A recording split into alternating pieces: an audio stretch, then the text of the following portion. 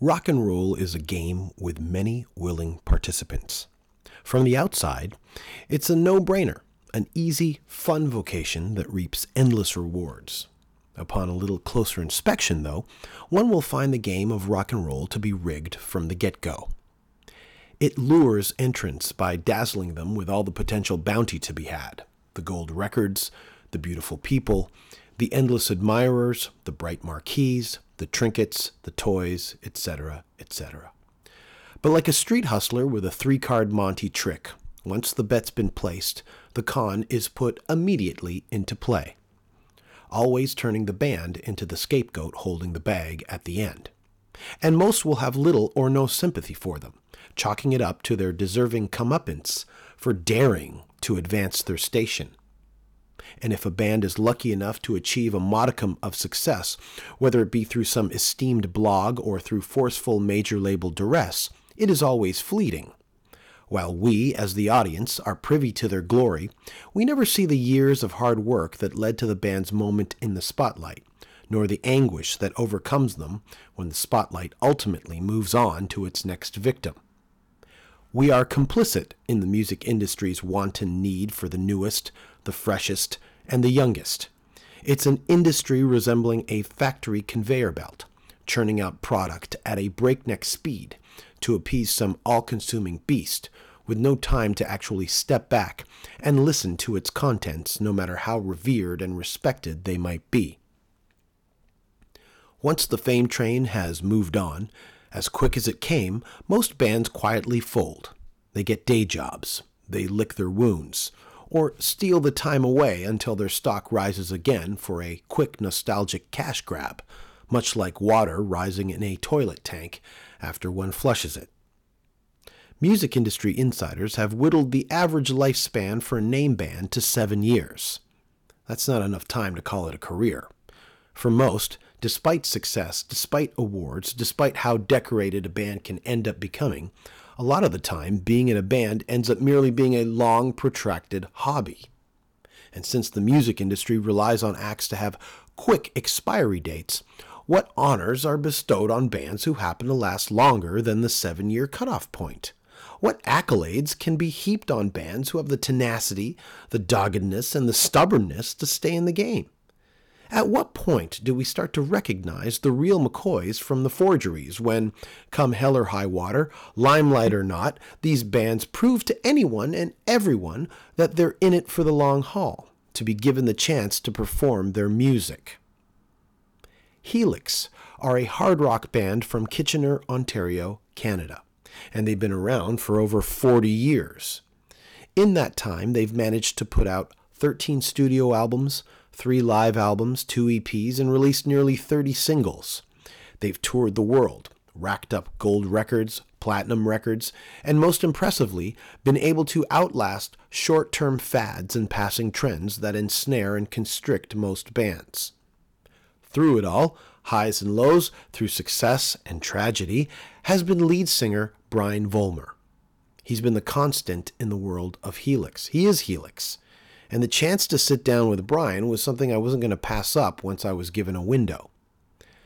Still, this podcast took almost a year to have happen. We had discussed doing it while we were recording our last record, Fire Music.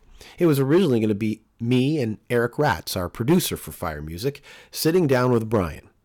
Eric knew, just as I did, that it would be a privilege to be able to sit down with the man and listen to what he had to say. For me, living in Toronto, it isn't easy to get to Brian. Brian lives in London, Ontario now, and his time away from the nucleus of the Canadian music industry that is Toronto has given him, over the years, almost mythic status. When he's spotted, whether he knows it or not, most in the know do a double take and ask, "Holy shit, is that the guy from Helix?" Well, when Brian Vollmer agrees to be on your podcast, he doesn't go to you, you go to him. This is earned respect.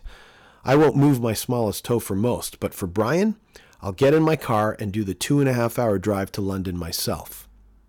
There are hundreds of stories lobbed over by bands that are supposed to be interesting, but their trough is as shallow as an inflatable swimming pool.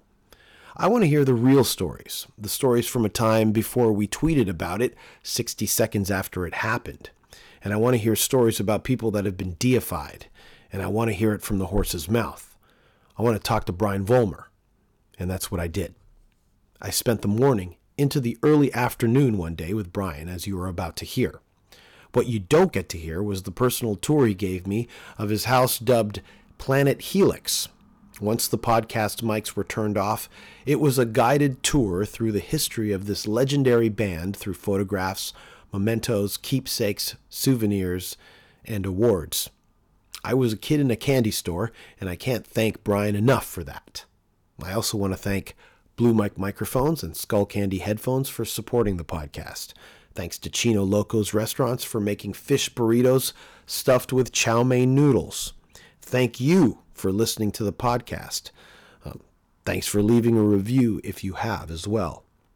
Brian Vollmer of Helix is this episode's guest on the official Danko Jones podcast, and it starts now. The Danko Jones podcast is the best around. They play to get his Danko's go out down for free. I'm sad glad I do sometimes. Get me in from fucked up. Stop playing hang down. What do you see in my future? What are you reading in bones? She paused for a while, flashing alligator smile, and she told me Danko Jones. I feel it's absolutely compulsory for you to listen to the Danko Jones podcast. Many times, Liz and I camped out in front of our Fisher 500 hi-fi receiver, hanging on Danko's every word. It's what we used for inspiration when we both starred in Under Milkwood. We even got Peter hooked by the end of the production. Peter O'Toole, that is. I implore you to go now and listen to Danko expound on subject matter most of us don't even think twice about. Listen to him turn anything into podcast gold. It's simply fantastic. The Danko Jones podcast is simply superb, splendidly fine, wonderfully wild, very divine. I'm at Planet Helix. I made it out. I did the drive. This is a big day for me. Nice you be here. Thanks for having me, Brian. It took me a few hours to get here. I've been wanting to do this for about a year now. Mm-hmm. We talked about coming up here with our producer of our last record, Eric Ratz. Yes. While we were making our last record, we're like, you know what? Let's go to Brian's and let's just do this podcast and let's get these stories out of him and all this stuff. So, a lot of people know about Helix. Yes. From this one song that was a worldwide hit. That's right. A staple of rock music, which is Rock You. That's right. And ironically, that wasn't the biggest hit of the band's career. It was Heavy Metal Love. Right. Which was on the album previous to... Which was on the first EMI Capitol record, No Rush to the Wickeds. And it was a song we wrote about Joan Jett. No way. Yeah. I didn't know it was about her. Yes. And did you have a run-in with her, or what's the story behind that? No, we just had her in mind when we wrote the lyrics of the song. We thought, well, if we had a Heavy Metal Love, what would she look like? We thought she would look like Joan Jett, dressed in leather, swinging a guitar. That's funny because with the popularity of Rock You, did they re-release Heavy Metal Love? Because I remember seeing Heavy Metal Love after Rock You was out. Was it just because of the whole the snowball of Rock You that they just... No, it was because of the fact that when we released Heavy Metal Love in the United States, that was our first single in the U.S. in 1983. It was the first year for MTV, and the video for the song went to a heavy rotation. And we were pulling into places... well, for instance, we pulled into Washington, and we'd never been there before in our career, and there was a lineup a block long for the band, and I just went, wow. And it was... the effect of TV was so incredible on our career at that time. And in Canada, they had released the Eddie Schwartz song, Does a Fool Ever Learn, which didn't really do too much on radio. When the second album came out, Walking the Razor's Edge, I think that the Canadian radio didn't want to be caught behind the 8 ball, so they jumped on the song immediately.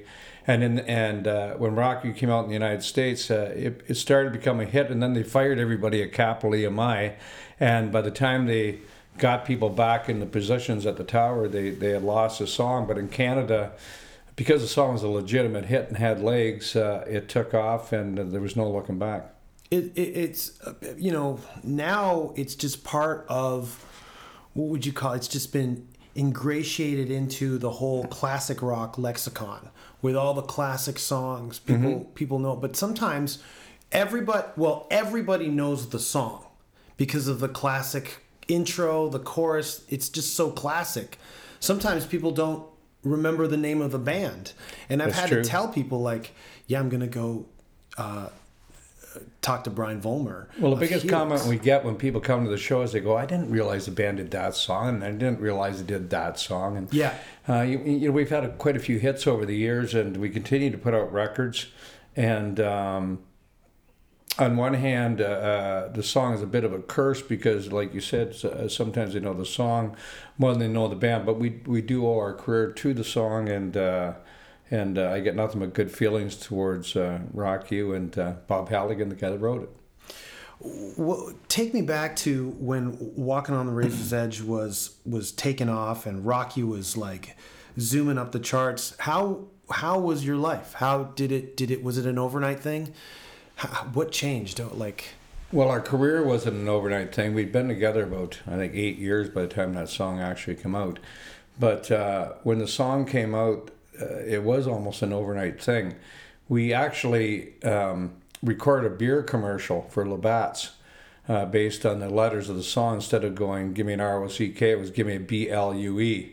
And by accident, the beer company actually put the commercial out before the album came out, and Capitol was ready to take them to court to sue to get a brakes put on that commercial.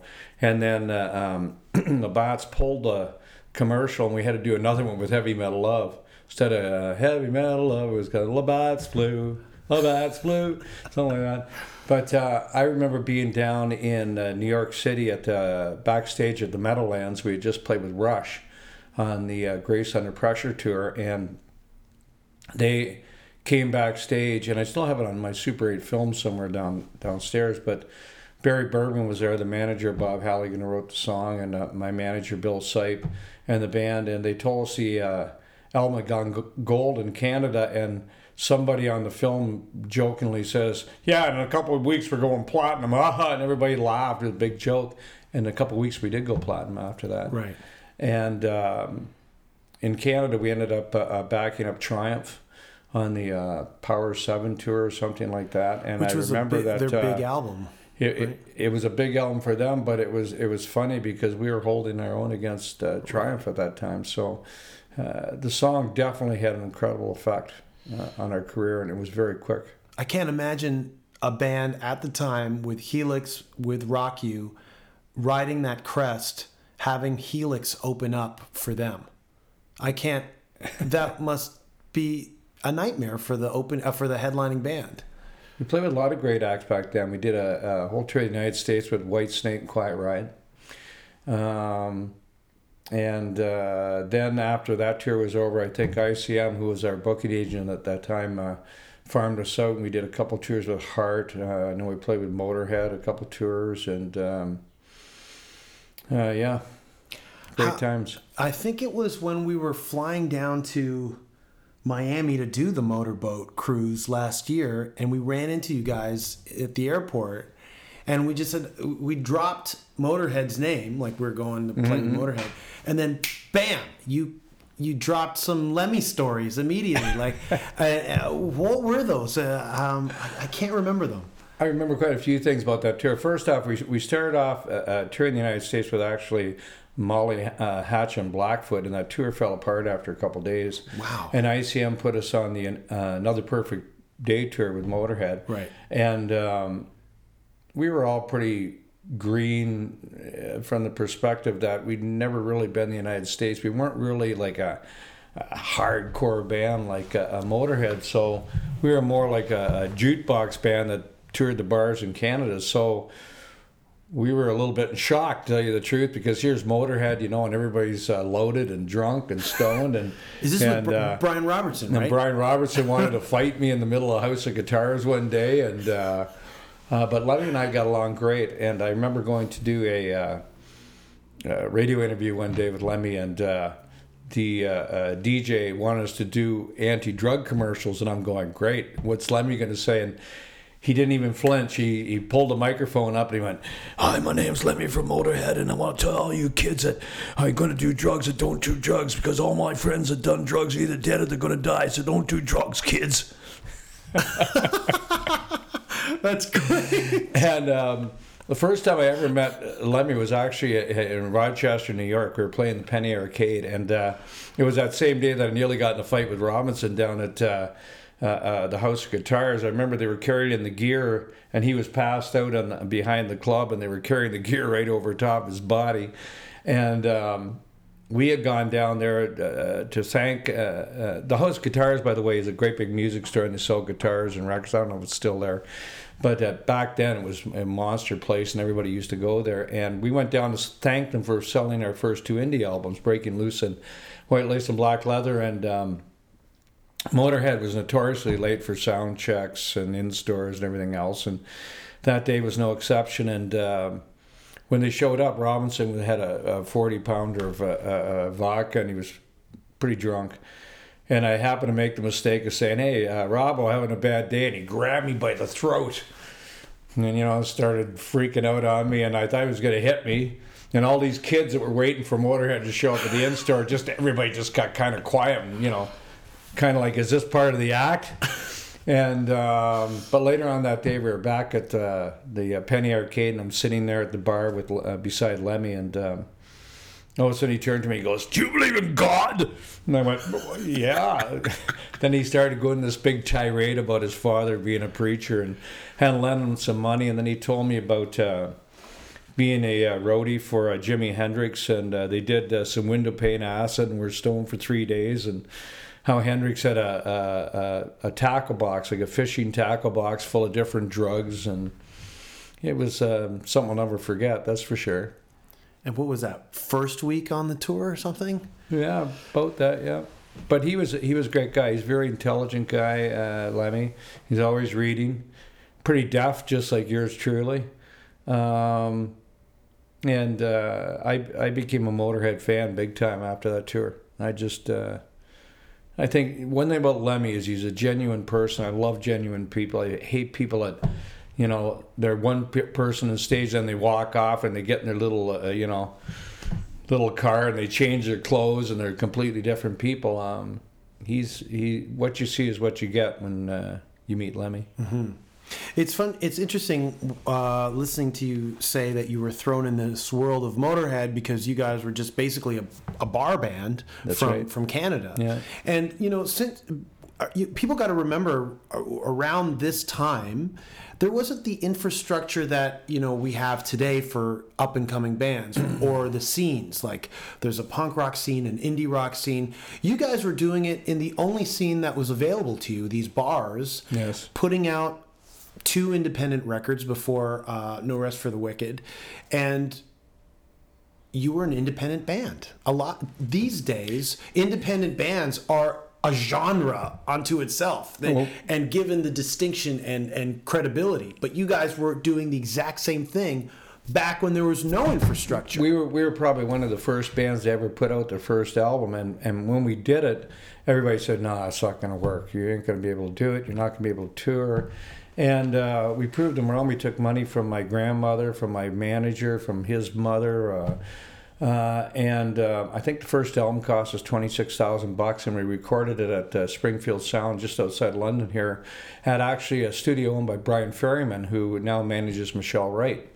And that album became a hit in Texas with a DJ called Joe Anthony, who is known as the Godfather of rock and roll. He worked at Kiss K-Mac out of San Antonio, and he broke Moxie down there, Triumph, AC/DC, Judas Priest.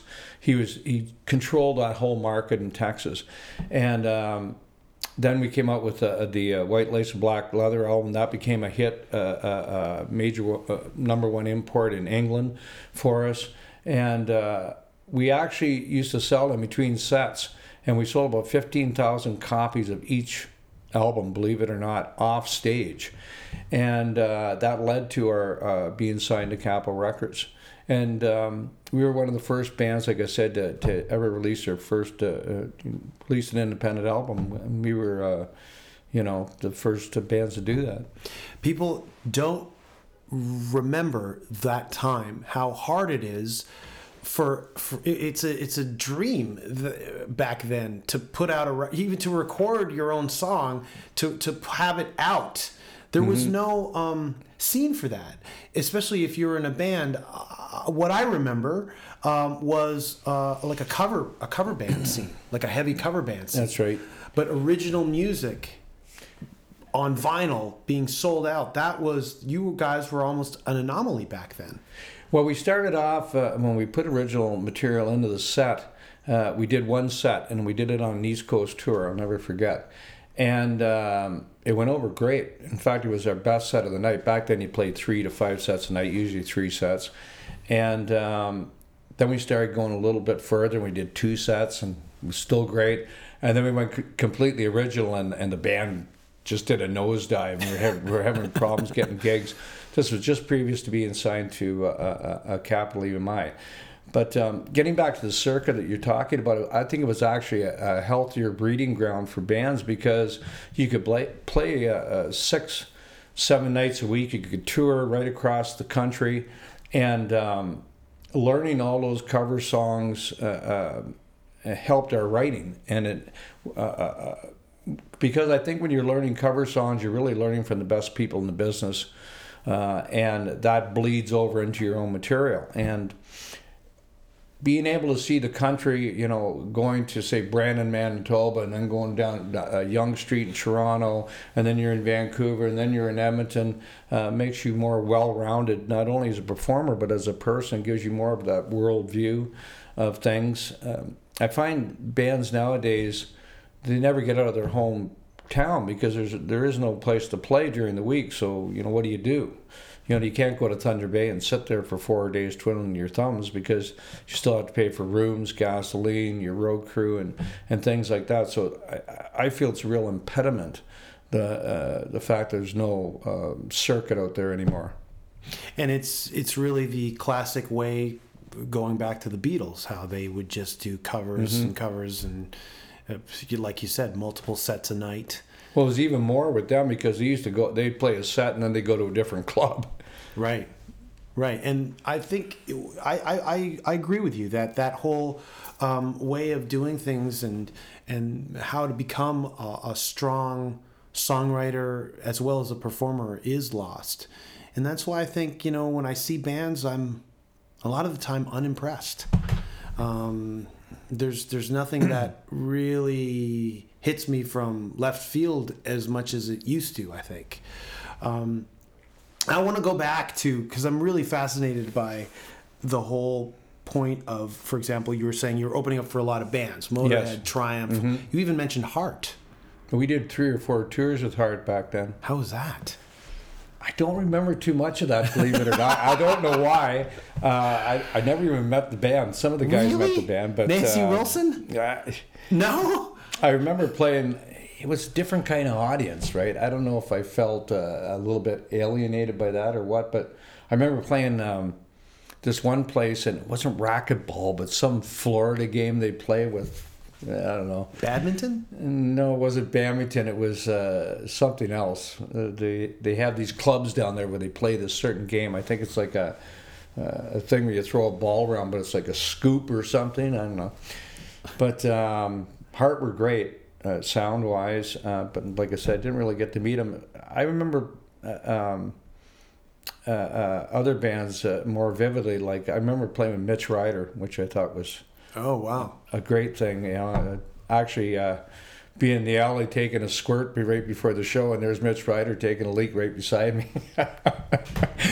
I remember playing with Alvin Lee from 10 years after at Painter's Mill in Baltimore. Also on the bill was Crack the Sky. I remember that very clearly. I remember playing with Meatloaf at the Rainbow Theater in Denver.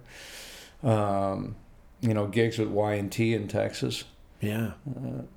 Well, okay, so this is you guys as an opening band, and you were saying when you were on tour with Triumph for Power 7, you guys were almost co-headlining in a way in terms of audience popularity.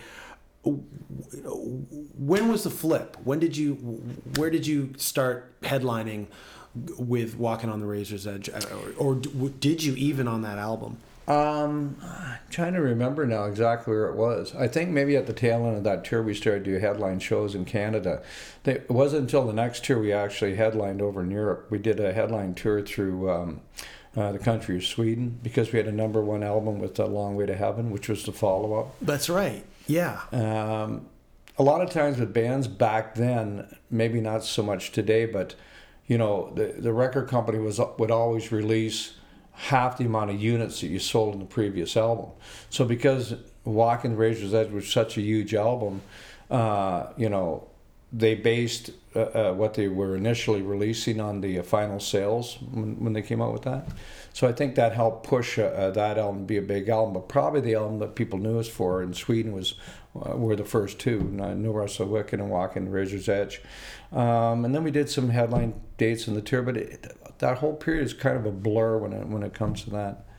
Really? So was it at the tail end of Walking on the Razor's Edge that you guys started headlining, and then you just... I know how it is with record companies. They just want you to get back into the studio, turn it around. Yeah. So that's a whole blur because it was just going at such a pace.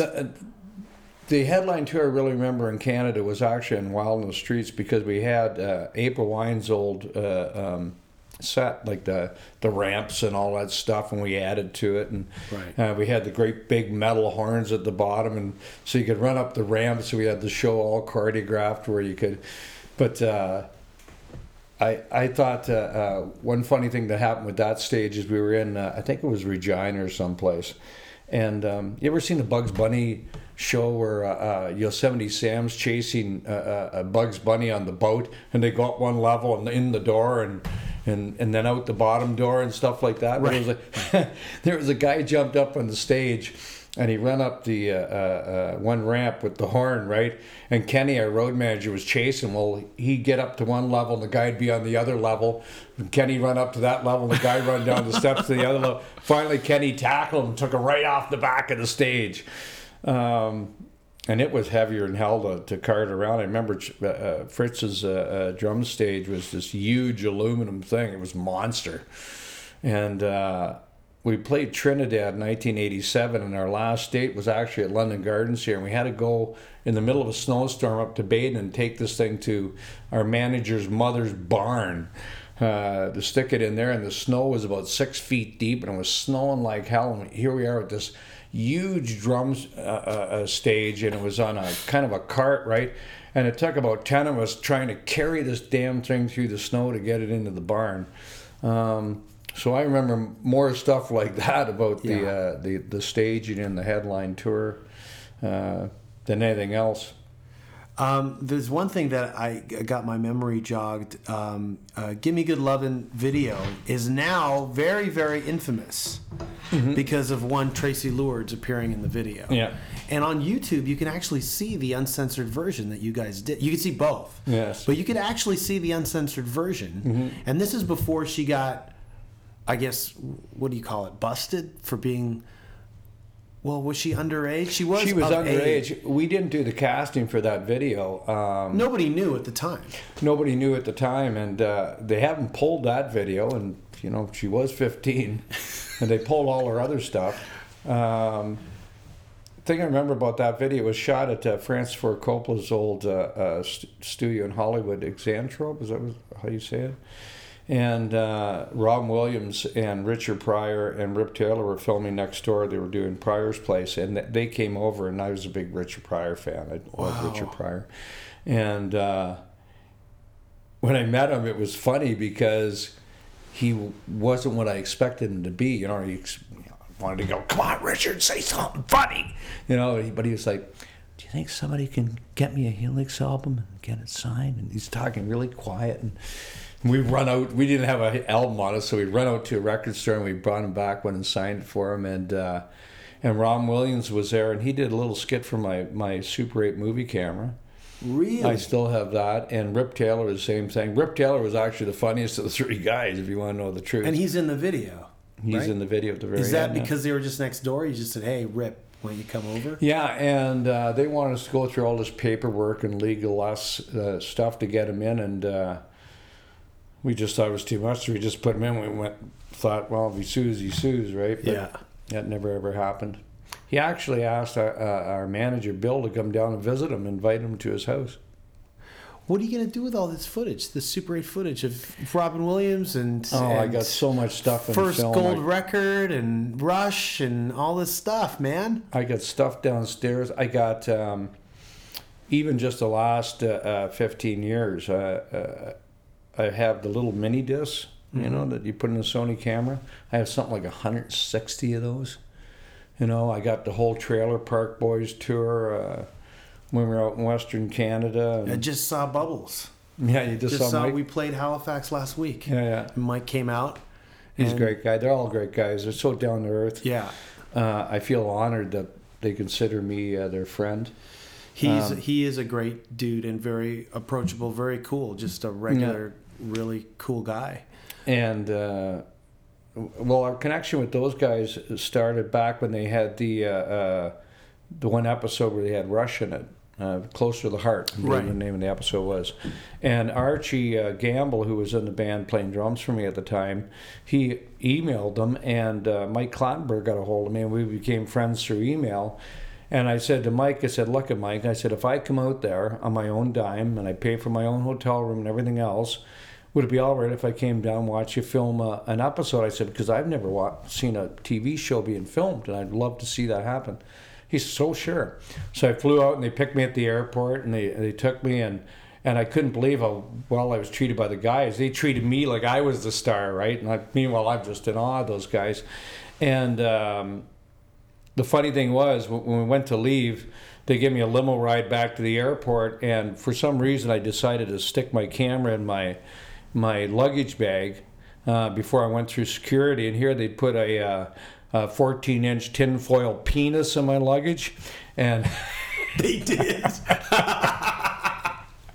hoping to set off all the alarms. Meanwhile, there was a few smiles from the girls working security at the airport when I pulled that out. But then I did a tour with we did a tour with Trailer Park Boys and Swollen Members through Western Canada a couple years after that. And Wait, then Helix, Swollen Members, and Trailer Park Boys? That's correct, all through Western Canada. And I got I filmed almost every night, and I got some really funny stuff. And then I had like a 3-second part in the second movie, Countdown to Liquor Day. Right, yeah.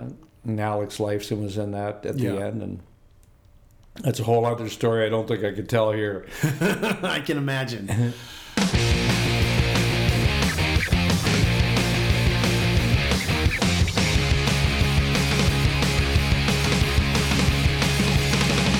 Did you see, was Mike Smith on the tour of the Guns N' Roses tour in London when we first met, you and I first met?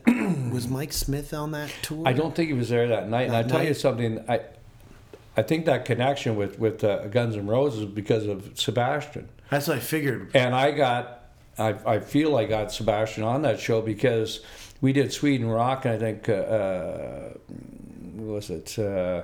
can't remember when the date was now, but I rode all the way back in the bus in the same seat with Sebastian from Malmo back to Copenhagen. And Baz said to me at that time, he said, I want to be in that show. Get me in that show. And I went, well, I said, I'll do my best. So I contacted Mike Clattenburg. I said, look, Sebastian Bach wants to be in the show, right? And I never heard anything back. I don't think Mike Clattenburg knew who Sebastian was. And then I think somewhere along the line it clicked in who he was, and then I saw the show and he was on, right? Right.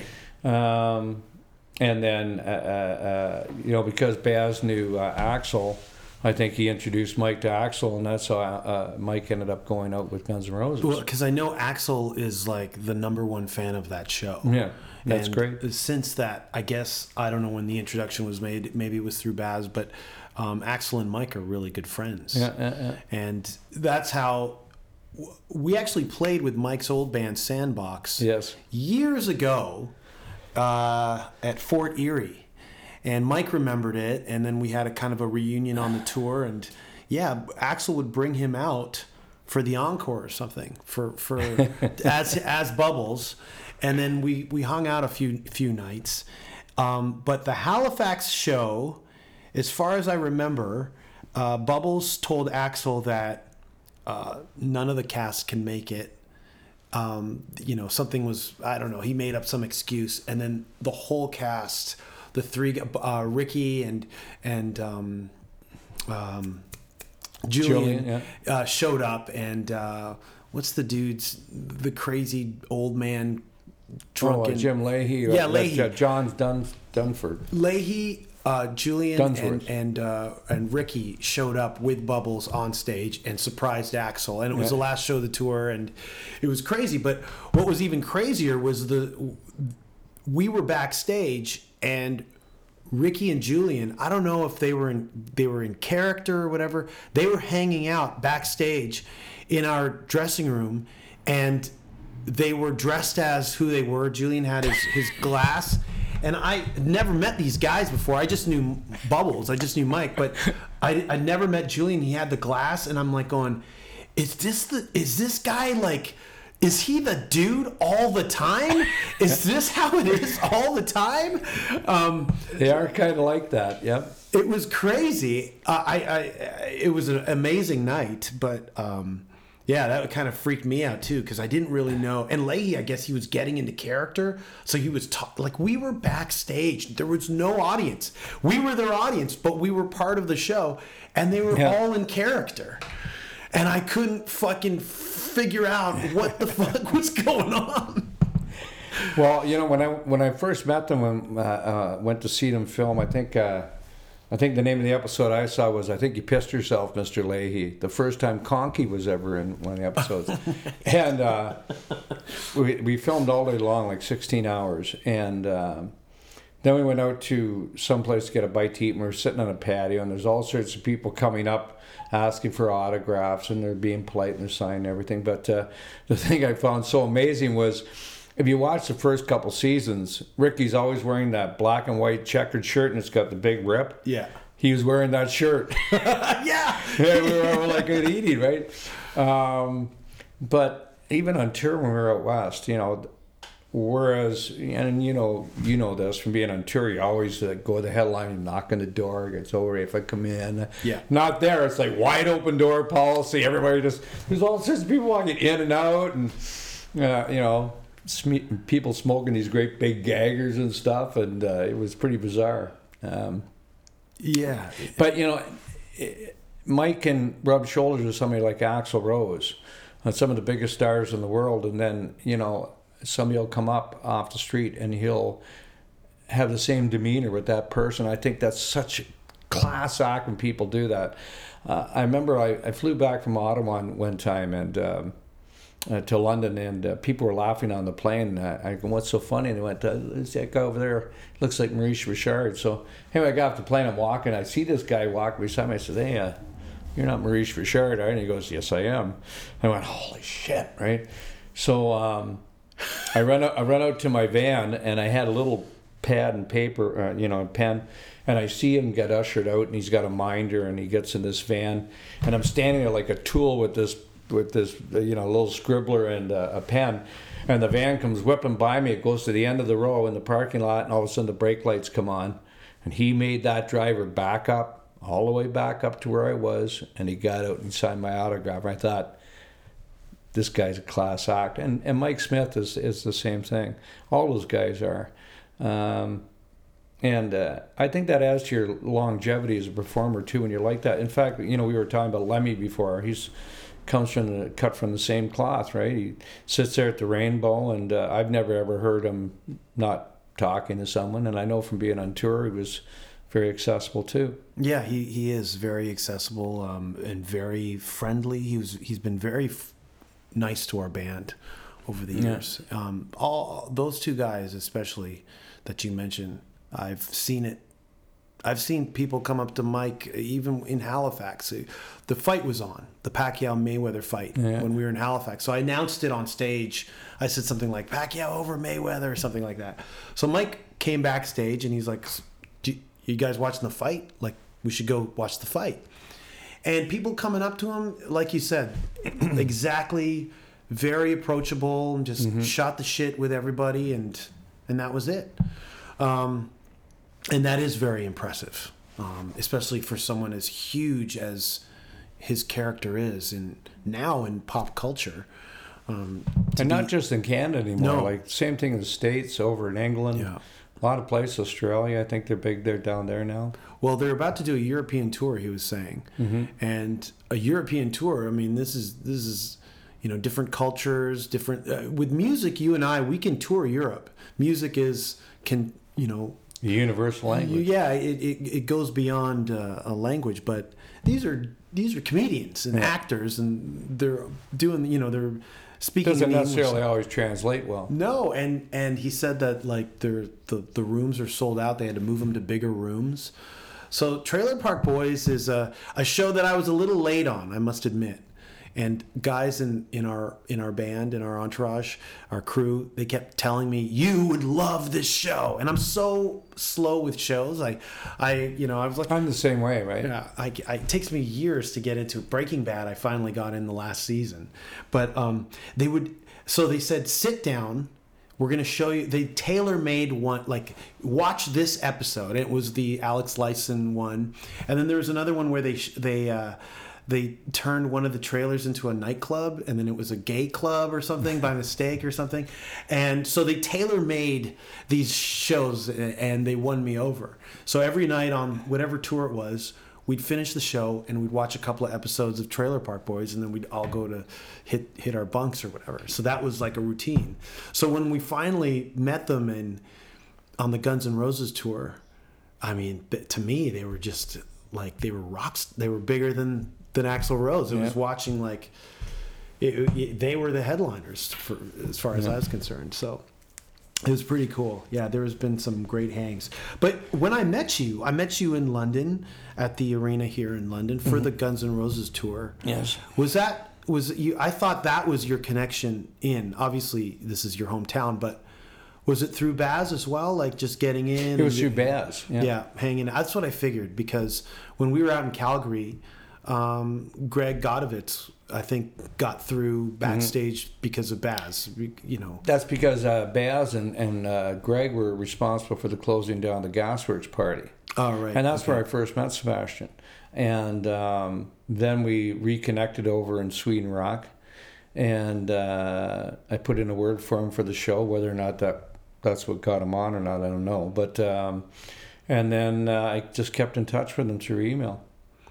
He's another great guy. Meeting him, knowing that we were doing the Guns tour and Baz was going to be on the tour, and we're from the same neighborhood in Willowdale. Yeah. It took me about a week and a half to ask him about it, but the first minute I met him, he was like, he yelled out my name, and he was really welcoming and gracious, and that really put me at ease. And it was, I've always wanted to meet him, and the way I met him was the best way possible. And I just know that Baz has only respect for, other guys and other Canadian bands.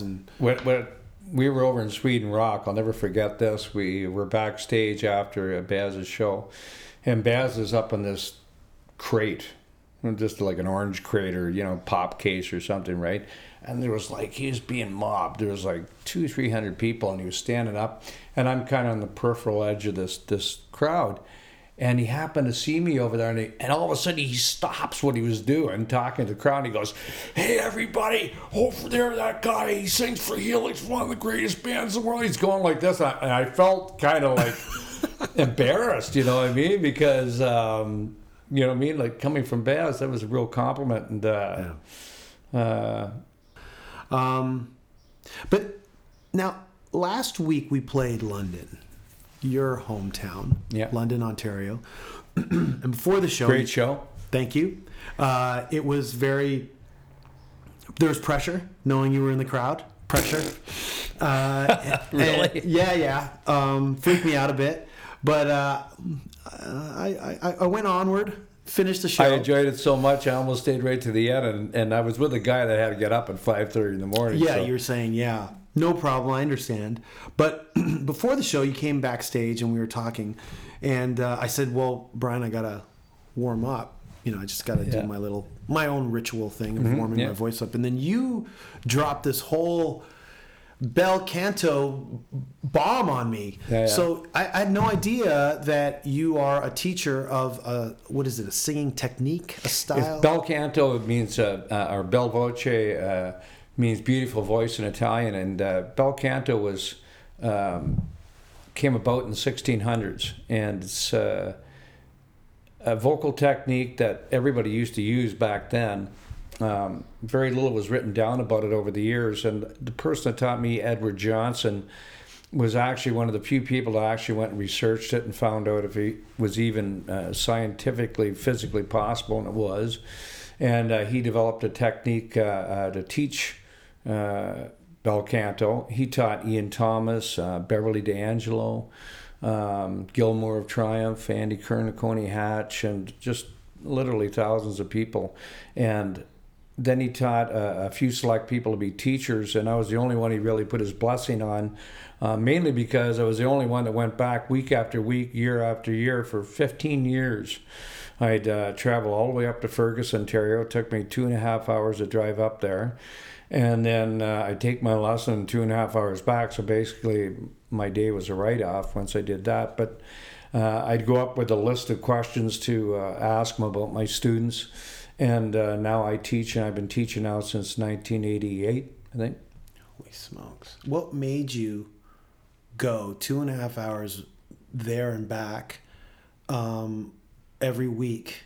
What was it that was driving you to do it? Obviously for professional reasons, but wasn't there a point where you're like, okay, I got this? Well, initially I went to take vocal lessons when, to save my voice. In 1976, I had nodes in my vocal cords, and I was told I would never ever sing again. And my manager at that time, William Sipe, sent me to Ed, and Ed took me aside, I'll never forget this, put his arm around my shoulder and said, look, kid, just do what I tell you to do and your nodes will go away, and as long as you're patient. And sure enough, in 1 year, I didn't take any time off from the road. I didn't get them operated on or anything like that. My nodes went away. And it took me a long time, though, for my voice to repair itself fully. But now I'm 60 years old, and I think I'm singing better than when I was 18 years old. Around 1988, after my first divorce, I was basically penniless on the streets. I had gold and platinum albums on the wall, but nothing in my pocket. And I worked part-time jobs. I worked through Manpower and these terrible, shitty jobs that no one else would take for a couple of years. And I thought, I can't do this. All I need to do is get sick for 2 weeks and I'm sunk. And I couldn't go back to school. I felt I was too old, and nobody'd hire me for a decent paying job. So I thought, well, the only thing I know how to do half-ass well is to sing. So I phoned up Ed and I said, Ed, what would you think of me becoming a teacher? And he said, oh yeah, I saw teach me a teacher. You come here and I'll teach you. So that's how it began. And I really treasured those moments with Ed. We'd go down there, and he not only would advise me on the technique and what to look for, because remember, when you teach voice, it's an invisible instrument. It's not like learning how to teach guitar or keyboards or drums where you can watch your hands or your feet. Your voice is invisible, and not only that, but your body is your instrument. When you're singing, unlike a guitar, if you break a string, you go get a new string. Once you screw up your voice, that's pretty well it. So he taught me to be a teacher, and I started off with a couple students, and Now I'm up to, I don't know, what have I got there, about 30 students or something. That's a list of all. That's a list of all your students. Yeah, and it goes up and down during the week, and or up, from week to week rather. Who are your students? Who are these people? Well, I've taught Morgan and Mercedes Lander from Kitty, Tim Hicks, who's had quite a few country hits. So singers, like real, like... Yeah. Professional singers, Professional. weekend singers, sometimes just, people that want to do it for a laugh. They've always wanted to try it. But, it's mostly professional singers this is for, because it takes a long time to learn how to do it. The only way you learn how to do it is through repetition, going over and over and over and over and over. The technique, and there's basically 4 steps: how to lift your throat, how to aim your voice, how to inhale your voice, and then the hold of the breath. And you learn it all to exercises which are essentially vowels with consonants tacked on either ends, which are like words, only unlike words, they have no emotional content in the exercises. So you learn how to lift your throat and aim your voice, and the other things with the exercises. And then once you learn how to master that, then the next logical step is to apply it to words and syllables of songs. And this is for preservation of voice. For preservation of voice, and also to increase your, I shouldn't say increase your range, because you're born with your range, but most people don't know how to use their full range. So how to control your voice, how to breathe correctly, and basically make your voice last. Your voice shouldn't peak until you're 65 years old. Most people in rock, though, they're burning out by the time they get 55. Yeah. And ironically, this is where you make the most money, not at the other end, at this end. Now, you said you had notes, and I think I remember you telling me backstage last week, you should never go under the knife for notes. No, because usually when you get them operated on it, your vocal cords lose their flexibility, and it's at some point as bad as having the note itself. A note is really just a callus on your vocal cord. It's your body's way of protecting your vocal cord from the bad things you're doing to your vocal cords. In other words, singing incorrectly. And I can imagine, like you said you were 18, an 18 version of Brian Vollmer didn't warm up, just was ready for the stage and never really thought about and sung from your throat. I actually warmed up. It was just I was such a hard singer, and like most rock singers, I was a belter, or try to throw my voice, push my voice. And whenever you push your voice, when you see singers and they're singing, they have all that muscular tension down around their Adam's apple or thyroid cartilage. All that tension is transferred to the vocal cords. There's almost no way around it when you sing like that. And you don't do that. I try not to anymore. Right. You're not going to do it 100% perfect when you're singing rock, because rock is a distorted sound, as is pop, country. In classical music, they always sing pure vowel sounds, no distortion. In fact, any distortion in classical music is considered a big no-no. Right. But you can learn how to sing that you're not losing your voice all the time. Because you don't go through the bel canto technique to clean your voice out. Obviously, anyone who hears you are a very rock and roll singer. That's with right. That distortion. So the bel canto technique didn't wipe away the rock and roll from your voice. No, it didn't change the sound of my voice. It just allowed me to do it night after night. Also to increase my range, control, better tone. Right. And now Helix is how many albums deep? This is the 41st year for the band, and I don't know how many albums we got. Let's go through them. Breaking Loose, White Lace and Black Leather, No Rest for the Wicked, Walking the Razor's Edge, Long Way to Heaven, Wild in the Streets, Back for Another Taste, It's a Business Doing Pleasure. Then, of course, there's all the compilation albums in there. Rockin' in My Outer Space, The Power of Rock and Roll, Vagabond Bones, Heavy Mental Christmas, Bastard of the Blues, and the Smash Hits Unplugged. Is that 14? albums, I think. And then there's B-sides, which is Greatest unreleased hits. tracks, and Right. 60 minutes with deep cuts. Yeah, there you go, eh? Well, this is great. This is something I've wanted to do for a long time. Schedules, however, don't permit. As you know, being on the road, Yes. the last thing you want to do sometimes when you're off the road is move.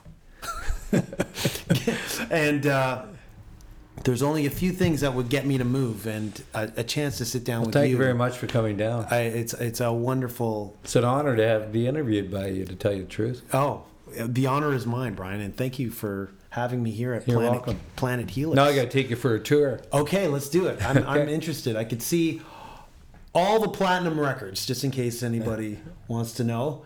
There's a lot of platinum records here, and I want to know what else is there. And lots of really cool, neat stuff. I'll show you my wall of shame and stuff. You're going to have to sign my wall of shame downstairs. You got to sign my album, too. Okay, I will. Okay. Thanks, Brian. And you're welcome. Give me